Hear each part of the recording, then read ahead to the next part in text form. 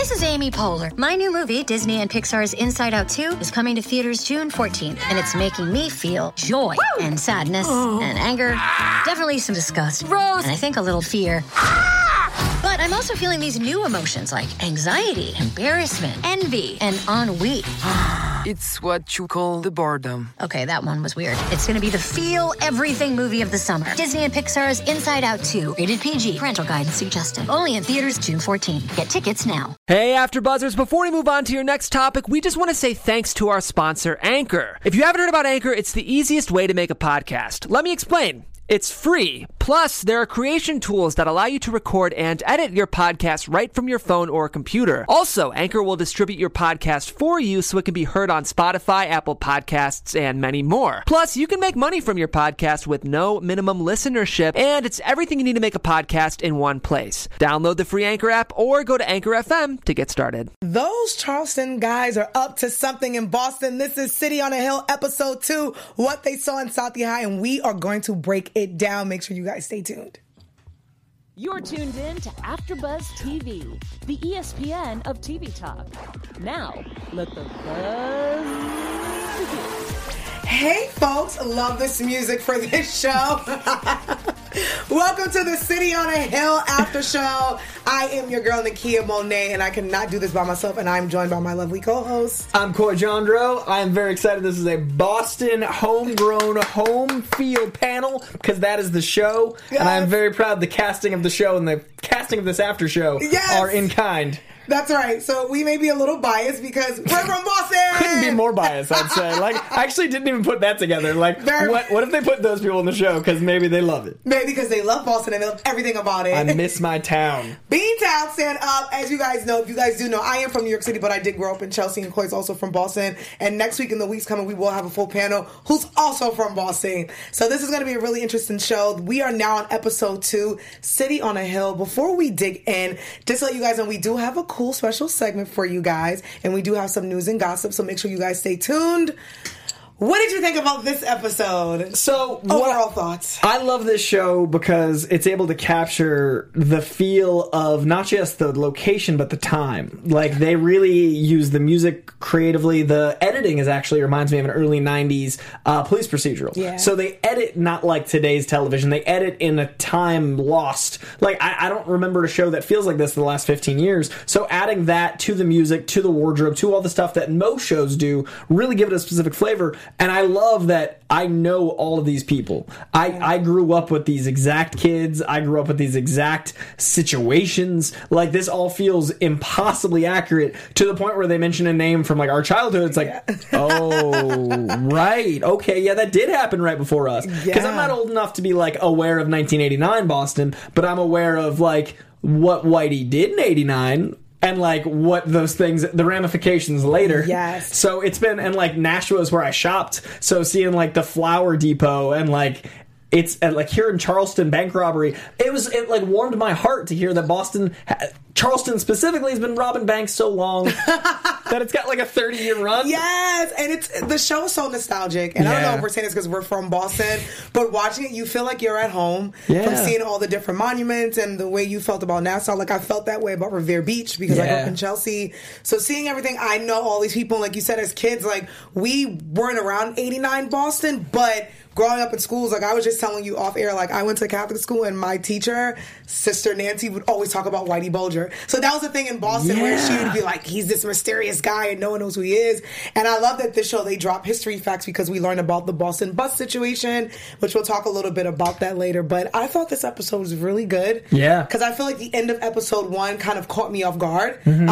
So we'll kind of jump into it. So the end of episode 1, we kind of find out that Jimmy, Frank's brother, is an informant. Yeah. And he's working with Jackie. And when I seen that at the end of that first episode, I was like, wait, whoa. What was, like, your initial reaction when you found that out? So I was really enjoying that the show was twisty and turny, but in very, like, linear ways, if that makes sense. Like, it was doing the things that you expect a pilot to do. Like, these are the characters, something sketchy, these are the characters, and everyone kind of, like, crossed their T's and dotted their I's. But I knew it needed to have something. I knew it needed to have a little bit to land me with. Like, every trailer has that post-title, and then there's that 5-second, you're like, oh! And I love that the choice they made with this was that almost unlikable Bacon and the almost unlikable Loudmouth are in cahoots. Like, I really dug that the two characters that shouldn't be likable but find a way to be are the two that are working together. Like, Jonathan Tucker is just charm incarnate. So if he was the rat, it wouldn't have worked for me because I'd be like, I want to love him because he's a dirty, fucking awesome sketchball of a guy. Whereas the Loudmouth, like, he's got to have something more to him, otherwise he's a cliche. Yes, because episode 1, you think that he's just this stupid brother who really doesn't have anything to offer, but at the end when you're like, wait, no, he's actually smart and he's in cahoots with Kevin Bacon's character. So what I do love about this show, every episode, we're only on episode 2. Both episodes, they open with a little bit of facts. So I kind of took a screen grab of the facts. So this one says, 2 weeks ago, an armed car went missing in Revere, Massachusetts. 3 guards were presumed dead. 5 days later, another armed car heist took place in Nassau, New Hampshire, and that's how we open the episode. So when we do open, we do see Jimmy and Jackie sitting and having that conversation, and Jimmy giving Jackie a little bit too much information, and he's like, look, I want immunity. I need money to see my kids. But I was thinking, I'm like, damn, is he kind of throwing his brother under the bus for $20,000? 100%. But this is $20,1989. That's worth something. Not to say it's okay to rat your brother out, but $20,000 today, especially in LA, buys you a Chipotle. $20,000 in 1989 buys you a reasonable sized condo. Or like, you know, a payment on it. Like something. Like $20,000 then was different. Not to say you should rat your brother out for any sum of money, but it's funny to look back in these times, like, you know, $5,000 brought you a brand new car back then. Exactly. So that's the perspective. And I also like that opening sequence you talk about, it puts you you're within the city. You're not watching a show where you're outside of the city. One of the things I like about the show is you're watching from within it. And again, that might be our bias because all these people, like, 1989 is literally like, we know the kids of these people. Yes. Like, all the people that are like 20 in this. You know, I was thinking, I was like, damn, I wonder, like, if this is real, these people are like, where are their kids? Because we know the kid. Like, we know, like, these are the parents. I like boxed with Mickey Ward and Lowell. And like Mickey would have been around this back in '89. Like that would have been that time frame. So it's just it's interesting to see how little has changed and how much has changed at the same time. Yeah, good old Boston. But yeah, Jimmy, I was shocked at because I was like, his brother loves him so much, and to kind of see him. I mean, everyone has their reasons. Like he said, he wants to see his kids. He's like, I need to give them money, and I just see the love that his brother shows him. So I'm like, okay, but I get the insight because where he gets upset when he's like, you got.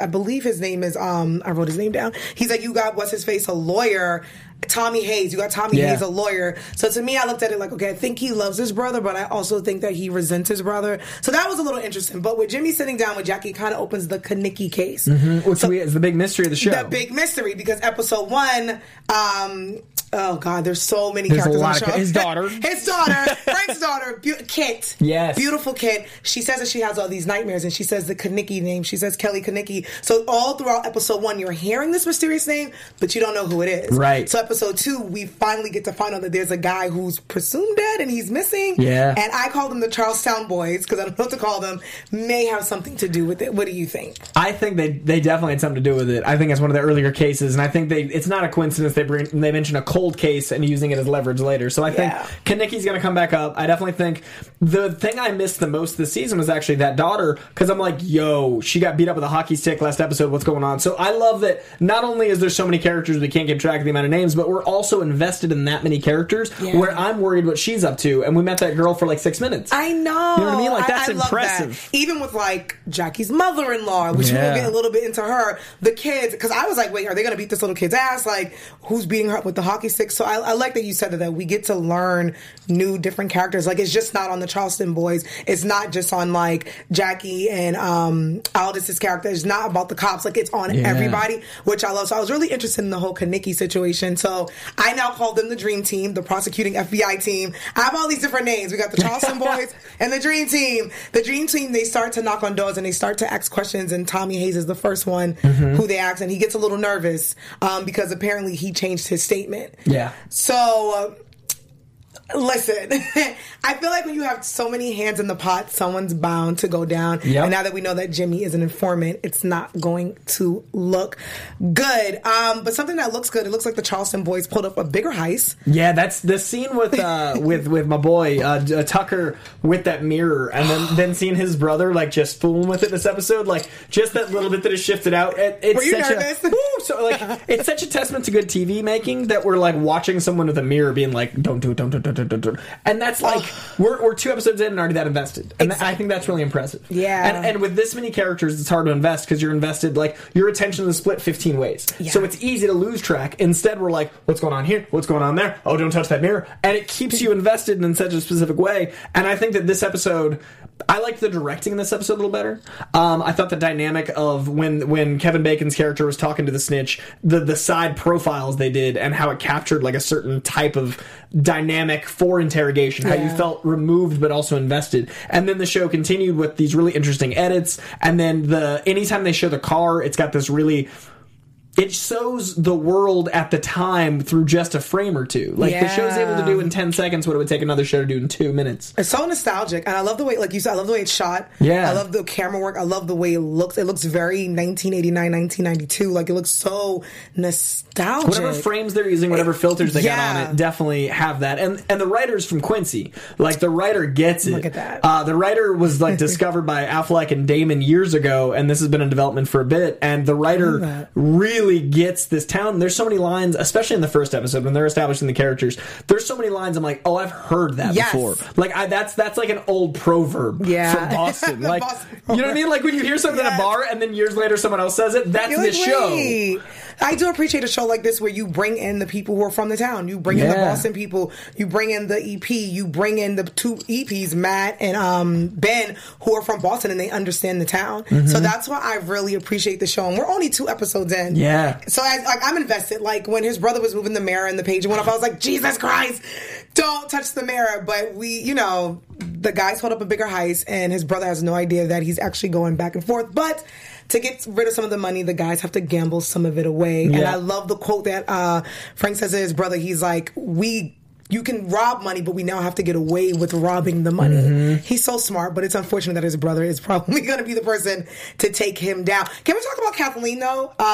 Tucker's wife on the show, how badass she is. Oh, she's every scene. The scene with the daughter from episode 1 where she just handles it calmly is like, no, you're going to get him back, you're going to break his dick. Like, that scene alone, I was like, oh no, that makes sense, they're together. And I love that this show isn't veering away from the power struggle in a relationship. Instead of being like, strong man, weak woman, it's strong man, strong woman, because if you want to make the man look strong, and I love that modern TV is doing this, you don't paint their mate as weak. Like, that's a weakness in all parties involved. If you want a strong female character and you make the male weak, it shows, like, why did they get married? And vice versa. If you have a strong male, why would they want to be with someone lesser than them? So I love that television and culture is catching on to the fact that, like, if you're an intelligent, capable, smart person, your significant other probably is too. So I love that the show's like, yo, we got Jonathan Tucker, who is doing all of this. Yes. We gotta cast someone that's going to keep up with him or take that over. And I love that they're showing that through the strength of his daughter. Everyone in that family dynamic is just like, everyone's strong, everyone's witty, and I love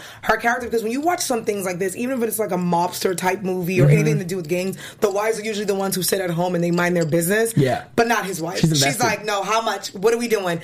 Count the money. Like, too much.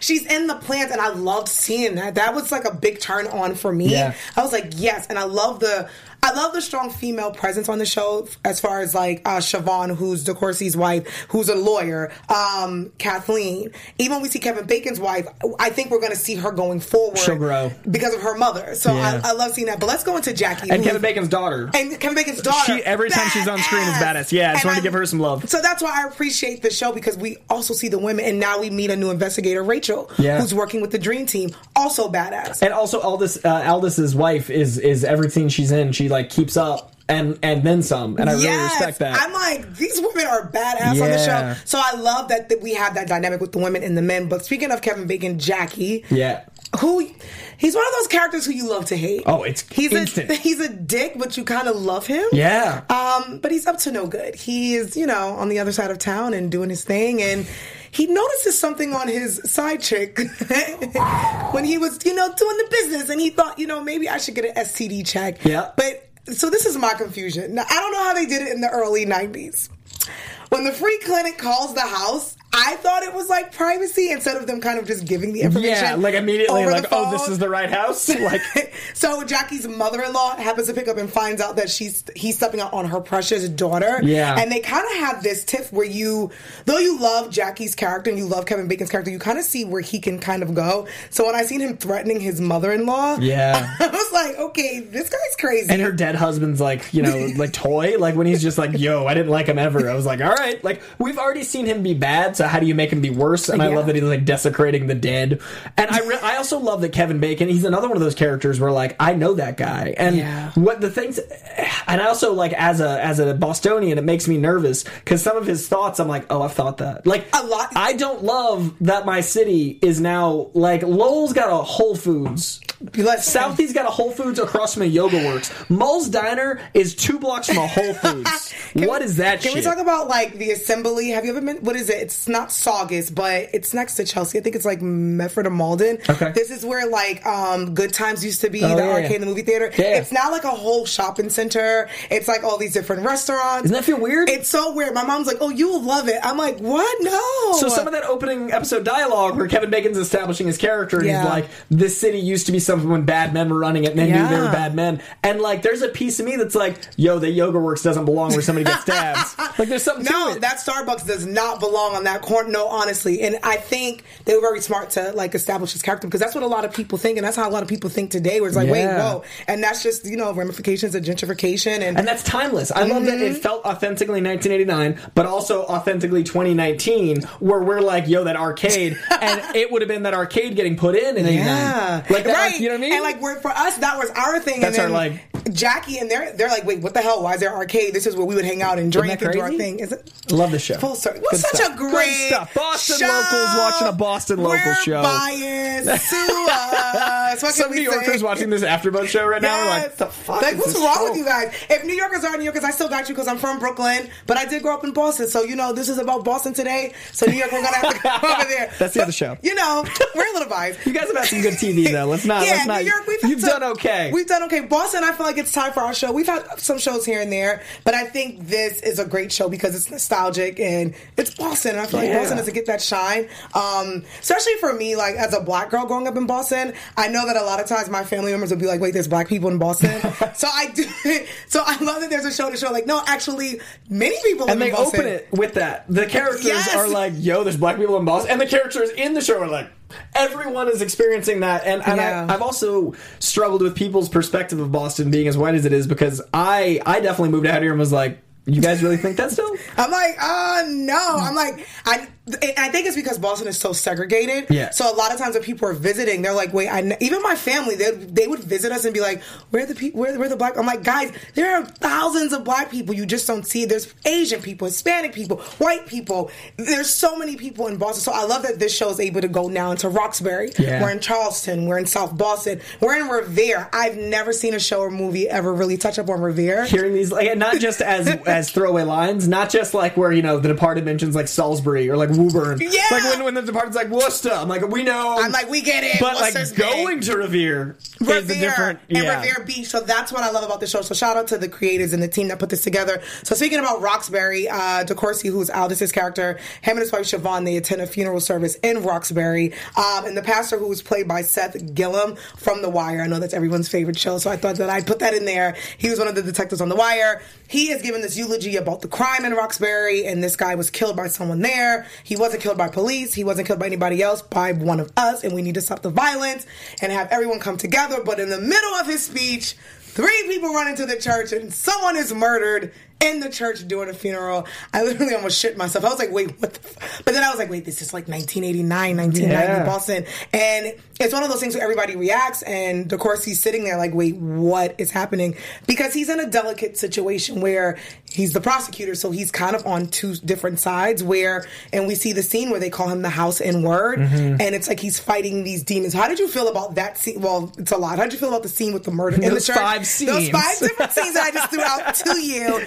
And DeCourcy's dilemma, because we see that Jackie we see this bromance kind of build between these two, and we see that Jackie kind of comes to DeCourcy's wife and says, look, He's in a tough situation. Yeah. He has to get white people to trust him because he's a prosecutor, but he's black. The police already hate him. The black people already love him, so he doesn't really have to do that. So what do you think about that whole situation? I think Bacon is 100% manipulating him through his wife. So bad. I think that scene is all about the long game. He's playing chess at that house, not checkers. He is. And I definitely think I love the scene with DeCourcy, right? Yeah, DeCourcy, yeah. When he's like arms up because I don't want to give you any opportunity to misread this. Like, that whole sequence was really powerful because that's still a 2019 situation. So it was interesting to see a 30-year-old timepiece being like, well.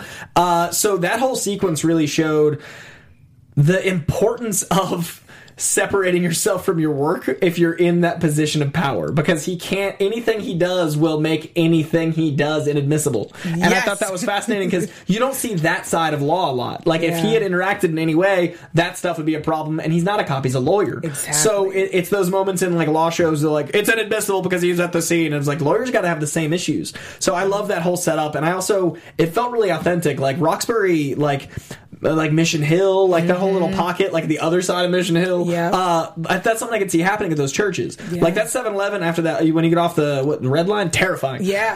Like that whole little pocket. So I imagine a church be even scarier, especially then. So it felt very authentic to the neighborhood, but it also felt like a great plot point. It felt like a great way to further the narrative. Yeah. Exponentially. They don't have to have him go on 5 cases. They have one case that makes it like, white people, black people, you got this problem, Kevin Bacon. Like, it allows it to sum up. Yeah. And with a 10-episode season, they need these leaps. Yeah. So I thought that was a perfect 5 moments to really like bring it all to head. No, it wasn't. I think you're absolutely right, because he's in the situation where he's like, well, I can't even go. I can't touch the body. I can't do shit. I'm a prosecutor, and like you said, it does ring true today, where he still has to hold up his hands and have his badge, and he's like, and they're like, why are you raising your hand? He's like, so you would understand, we're not moving. I'm a lawyer, so you don't understand. We were just shot at. We're not the shooter. So that was really interesting. But I think you're right. I think Kevin Bacon's character is totally manipulating, because he's one of those characters where you love him, you hate to love him. So as he's talking, I'm like, is he fucking manipulating me too? I'm like eating it's Kevin Bacon. If they cast anybody else, we'd be like, screw that guy. But they cast Kevin Bacon. But I love that Siobhan, DeCourcy's wife, is like, okay, what do you want? Yeah. So, and I think she can read through him. But I thought it was a really interesting thing. And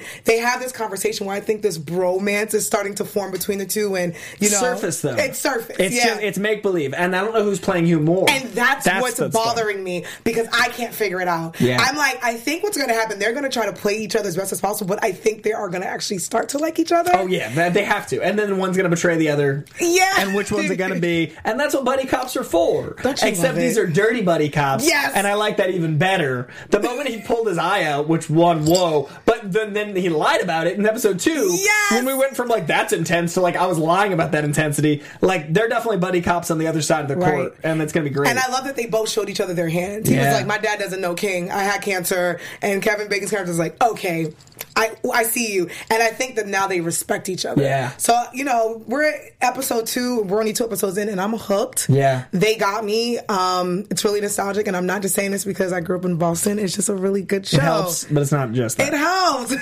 Also, who's helping is our guy Jimmy, who was the informant, because at the end of this episode, they find the truck. Yeah. And it drops. I love that it falls back in. And I'm like, so true. So I love it. Now, I want to give credit to some of the smaller scenes. Tucker in the grocery store is so interesting, because I can't think of a more drab place. Yes. Like, maybe the DMV. But like grocery stores, not a lot happens. But every time he's stocking freaking groceries, which is what every kid from these small towns do. Everyone I know had to work at a Demoulas or like, Market Basket. Market Basket. You just said Demoulas. Oh my god. You know what I mean? No, like everybody had to work at like Hannaford's. Everybody. Like you had to have that. Like it was either like Sal's Pizza or Hannaford's. Mm-hmm. You had to go through that phase in your life. So to see like John Tucker working at what I'm in my head canon is a Hannaford is like so interesting, because he's doing his business. That's his money, not laundering, but his money cover. He was smart enough to get a job, unlike Homie that had the problem because he didn't have a job. And that shows his intelligence through the most mundane of jobs, which shows what kind of like long game he's playing. He's super smart. And when he said it, he's like, look, I got to work. And when I was like, oh, he's working at the grocery store, because you're not going to look at this guy who's working at a small grocery store who's stocking groceries. Yeah. He has thousands of dollars in his wall. Right. hundreds of thousands of dollars. Cabbage. He's like, no, we're good. Yeah. You want a job? And I think that's something that he's trying to tell his brother, but his brother's not getting it. Oh, so we thought maybe. Yeah. Or maybe he's smarter than we think. And did you ever see Black Donnelly's? No. Okay, Black Donnelly's one of my favorite shows of all time. Hard stop. Like, ever. I'm going to check it out. It's incredible. It's Jonathan Tucker as the lead, and he's dealing with his crazy brothers. It's set in New York, but it feels like Boston. So you'd like it for two reasons. Okay. I think, was the Irish take on The Sopranos, and the problem was it came out right around the time that things were going digital. So it was airing on network TV. It was too violent for network TV. So they played the first two episodes. They put the third one online, but no one knew how to do that yet. Right. So it was on like NBC.com, which was like you had to type in the HTTP. Oh yeah. No one knew how to use that yet. So the show got canceled because it was like 1, 2, 4. When did 3? And then it just spiraled down. Hey everybody, before we move on to our next topic, I do want to let you know about Anchor, because Anchor is the easiest way to make a podcast. It gives you everything you need in one place for free, just like this show, which you can use right from your phone or computer. They have creation tools that allow you to record and edit your podcast so it sounds great, just like this one. And they'll even distribute your podcast for you so it can be heard everywhere podcasts are heard, like Spotify, Apple Podcasts, Google Podcasts, and so many more. You can easily make money from your podcast too with no minimum listenership. Get started today by downloading the Anchor app, or you can go to anchor.fm. All right, guys, let's get back to the show. But it's the cast is great. Tucker's the lead of it. Olivia Wilde's in it. Okay. It's a brilliant Love show. Olivia Wilde. Like, it's fantastic. But I think it's this reminds me of that tone, and it shows like that Jonathan Tucker, his family, his sense of self, his sense of worth, and it reminds me a lot of this. So it's a good like sister show. And I love looking at Jonathan Tucker. I mean, I just wanted to throw that out there. Dude is so yoked. His neck goes past his ears. Can I and just it's so say, impressive. though I love this show, I mean, we have Jonathan Tucker on one end, and then we have Aldous Hodge. For me, I don't know about you guys. These are two, like, when Aldous is wearing a suit and a tie and a shirt, and even when Jonathan Tucker is just, like, stalking groceries, I'm like, two men. Beautiful. But I'm kidding. They're probably like, can you relax? There's cast for a reason. I'm just saying. It's not an accident. Some people get cast for certain reasons. We're just saying. But no, that's very true. But I think that shirtless conversation wasn't a coincidence. Okay, They're just like, yo, show us traps for 30 seconds longer. They're like, Aldous, can you just have a towel on and we're just going to zoom in? We're going to light this for your traps, bro.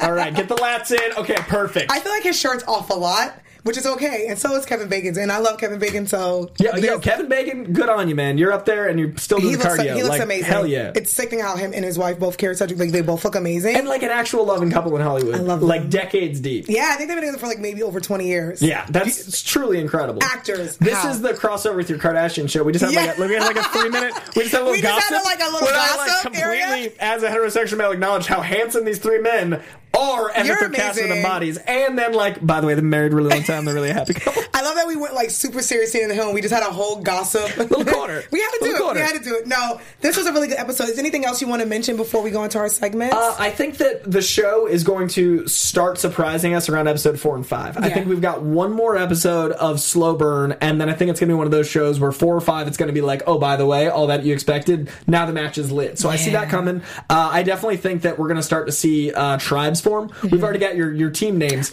but Charleston I think it's Boys and the Dream Team. I think we're going to get a couple more new characters added to our little posses, and I think that's going to be the ignition for episode 4 and 5. Just a theory before they come out. I love that. Also, what I love about this show is the historical facts. We hear about Whitey Bulger, and if you're a kid from Boston, he was that mysterious. He was the boogeyman, and I like that they bring up the Boston busing situation, because Boston, though as liberal as Boston is, Boston was one of the last states to bus black kids into other neighborhoods, and they have that program now, which is called Metco, where kids from inner city areas go to like Salisbury or all these other different places. So I love that they brought that up. I love the history, and I love this show. Yeah. Really good. So I guess we can get into our special segment. All right, we got a special segment. I wanted to go real custom, about as specific as it gets. All right, our special segment is going to be... Kevin Bacon's Boston Rolls. Not just top Kevin Bacon rolls, not just Boston rolls, Kevin Bacon's Boston Rolls. Hey. He has done many, and I'm going to rank them. I'm going to say the top 5 Kevin Bacon Boston Rolls, which is harder to say than you might think, but also sounds delicious because you're combining bacon and rolls, are number 1, Mystic River. Number 2, Patriots Day. Number 3, Black Mass. Number 4, Smilf. And number 5, R.I.P.D. Are, I believe, the top 5 bacon rolls set in Boston. And I'm not saying that Black Mass is not as good of a movie as Patriots Day. I mean his performance in it, because I feel like what he got to do in Patriots Day was a little more bacony. That was a good one. It was a thicker cut of bacon. But I see what you did there. But who knew Kevin Bacon was in so much movies in Boston? I think he loves that city. I think he's like got a house there now. Because like after Mystic River, there's a more consistent Boston base. I think he's Kevin. like, yo, I love this city. I'm gonna buy a house. Now he's like, I want to stay in our Boston spot. He's like, I actually like Boston. It's pretty cool. It's the accents. Oh, we didn't talk about the accents. The accent. Okay. That should be its own segment. Okay, what are your thoughts on it? What are your thoughts on the accents? Or anytime you see a Boston movie or show with these Boston accents? My favorite thing about the Boston accent is it's not so much an accent as it's in saying words wrong. Yes, I'm like, Boston isn't an accent because accents have rules. Like, I'm from there, and I'm like, what are you trying to get across when I go home? Because I've lost the ear for some of it. Yeah. But also, the second I get on the T, R's are gone, and like O's get weird. Gone. I think especially Kevin Bacon and John Tucker, who loves Boston. Like, Tucker's from Charleston, I think. Oh, wow, okay. Like, he's a local boy. I don't know if it's Charleston, but he's one of those. He's one of, yeah. He's got a 9 in his zip code. And I definitely think that they captured it really well, and I think the day players do way better than most. Yeah. The whole time, I'm waiting for someone to slip, and I haven't heard it yet, but it's also an accent where it's like, I don't know what neighborhood you're from, so maybe that is wrong. Like, Quincy and Malden and Quincy have different flavors. Very different flavors. Southie and Lowell have different flavors. Chelsea and like Medford, I can hear the accent a little bit. So I'm from New York, but I grew up in Chelsea. Yeah. So my accent is a mix of a New York Boston accent. Okay. But when I watch certain movies and shows, I'm like, okay, people have accents, but they're not as exaggerated as they do. Benedict Cumberbatch in Black Mass. I'm like, okay. What was that? Now, maybe older folks, but I do feel like it's a little exaggerated. But I think you're right. Like, Kevin Bacon and Tucker do a good job at the accent. That grounds it. And it's good. But sometimes I'm like, okay, we get it. It's Ka. Pop, we get it. It's not as bad as. But Cumberbatch trying to do that Kennedy thing in Black Mass, where he was just like. But I also think it's like London, right? You've got the posh, and you've got the what's the other side? It's like of posh slang, kind of in London. Cockney. Is that the term? I don't know. I'm not British, but there's like different flavors of accents. Yes. And I feel like Boston, even though it's only this many square feet, has more dialects than most cities. It does, because everyone sounds different from Southie, from Roxbury, Dorchester to Chelsea. Like, everyone sounds different. So if you guys are in the comments, and if anyone's from Boston, visited, have family and friends, let us know you guys have accents. Them right. Yeah, because I lost mine on purpose. I got out here and like I was not taken seriously. I'm upset that I have one because I'm from New York. I had to like drop it because I was really afraid of like I'd go into a room and they'd be like, this kid's gonna play one thing, Boston Thug 7 with an H. Yeah, Boston. That's how you spell it. Boston. Like when you got the sicko sound, you represent. But like I think that they do a good job of making it sound real and maybe toning it down enough where we're not all like, is this an episode of Family Guy? Yeah, because literally every movie or show that I watch, I'm like, all right, it's exaggerated. Though I'm from New York, but I grew up in Boston, I'm like, it's not that bad. So I think they do a really, really good job. Yeah, I'm really impressed. And that's actually one of the show's strengths for me is the authenticity of not just the setting, but also the characters feel like they're from Boston too, and they look like they're from Boston. They do, and that's why I love it. The first thing I said about that girl that homie hooks up with in the bathroom, I was I guarantee she's got a hyphen in her name. I was like, she's probably from Lynn. She's a something Lynn. Like that's a Kathy Lynn or a Mary Lynn. Like that joke in Ted is authentic. She's got a hyphen, which I love, and I love that Ted was filmed in Chelsea. Shout out to Chelsea, my hometown. Chelsea's put in work. No one cares about Chelsea. But let's go to our next segment, our news and gossip segment. But we already gossiped. We are gossip. So now this is just news. So we got some news for you. In the world of Boston, a body was found at a Boston construction site in Southie yesterday, surprising no one. No disrespect to the dead. I can't. Every time I look up Boston news, that is usually in the top. It's always in Southie. It's just right there. But on the other side, I want to say Boston is a bastion of progressiveness and intelligence as well as drunken violence. And that is the beautiful thing. I travel all the time. I think Boston is the best city in the world because it balances both the worst and best of America. And it represents all of us. I agree. It truly is. It does. If aliens were to land anywhere, I'd say Boston is a good, this is how we mess up and succeed. So on the other side of finding a body, a bill is under construction consideration at the Massachusetts State House at the idea of establishing a universal basic income. A long-shot bill would create a pilot program that would include 100 residents in each of 3 economically diverse cities and towns within Boston, and they would pay all of these people $1,000 a month for 3 years to test out what it's like to have universal basic income. So the idea is the economy doesn't work the way it is now. Whether you're rich or poor, well, if you're rich, you won't agree with me, but if you're poor or middle class, you can say, like, it's not working. There is a problem with doctors that were making $15 an hour 20 years ago, and people making $15 an hour minimum wage has to go up, but, like, what's that balance? So universal basic income is an idea people have had, and I think Massachusetts testing that out in 3 very economically diverse towns, cool idea. I think that's very cool. So that just happened. There was a shooting in Mattapan about 6 hours ago. Mattapan, another town that you hear about, and this was one of the biggest ones for me. Did you hear about there is a $2.6 billion hotel casino opening up? Yes, because my mother reminded me. She said that she was like, girl, the casino just opened. When did the law pass? So when I went home we got arrested for gambling when I lived in Massachusetts. Listen, when I went home for Christmas, I live in Chelsea, so when you go to the back when you drive down this area, I was like, what the hell are they building? My best friend's like, oh, it's a casino coming. This weekend, my mother said the casino finally opened. Just did. So it is on the Mystic. There's a casino on the Mystic. On the Mystic. And it's dead bodies are on the Mystic. Just stacks of bodies are coming to that casino. But, like, it's the Wynn Company from Vegas, and it's called the Encore. It's going to be open 24 hours a day, 7 days a week, 365 days a year, never close. Wow. And it's $2.6 billion hotel and casino. The pictures look insane. It's on the Mystic. It's huge. It's insane.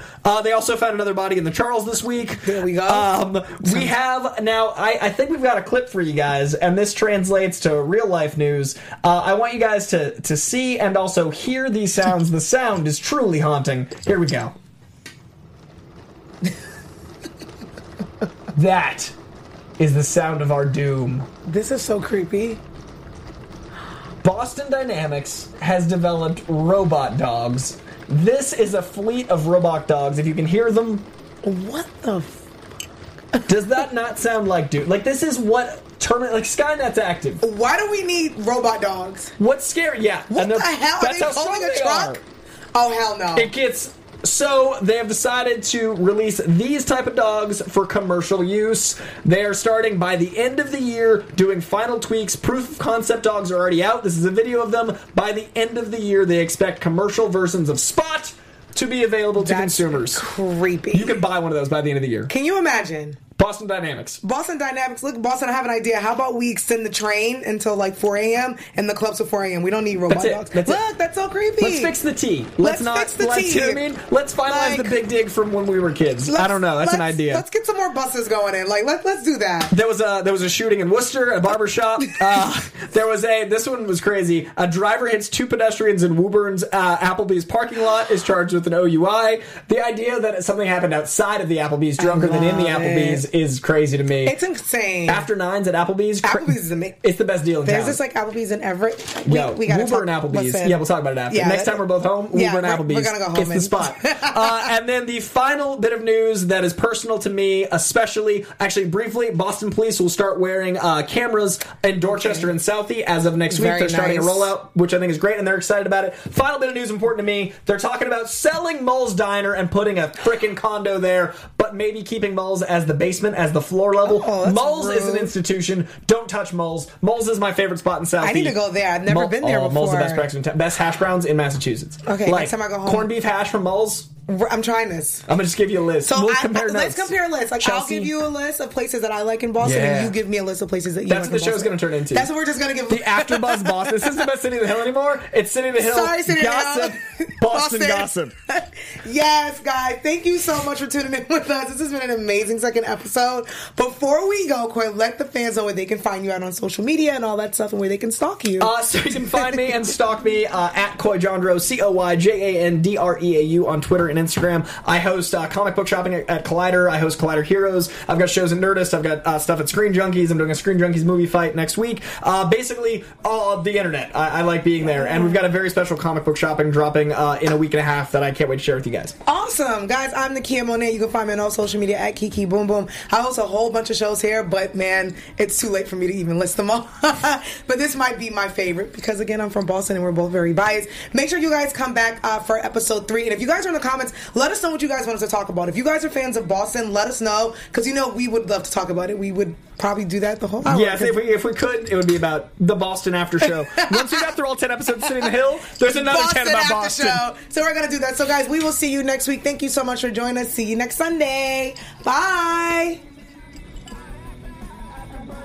Our founder, Kevin Undergaro, and me, Maria Menounos, would like to thank you for tuning in to AfterBuzz TV. Remember, we're not just the first, we're the biggest in the world, and we're the only destination for all your favorite TV shows. Whatever you crave, we've got it. So go to AfterBuzzTV.com and check out our lineup. Buzz you later.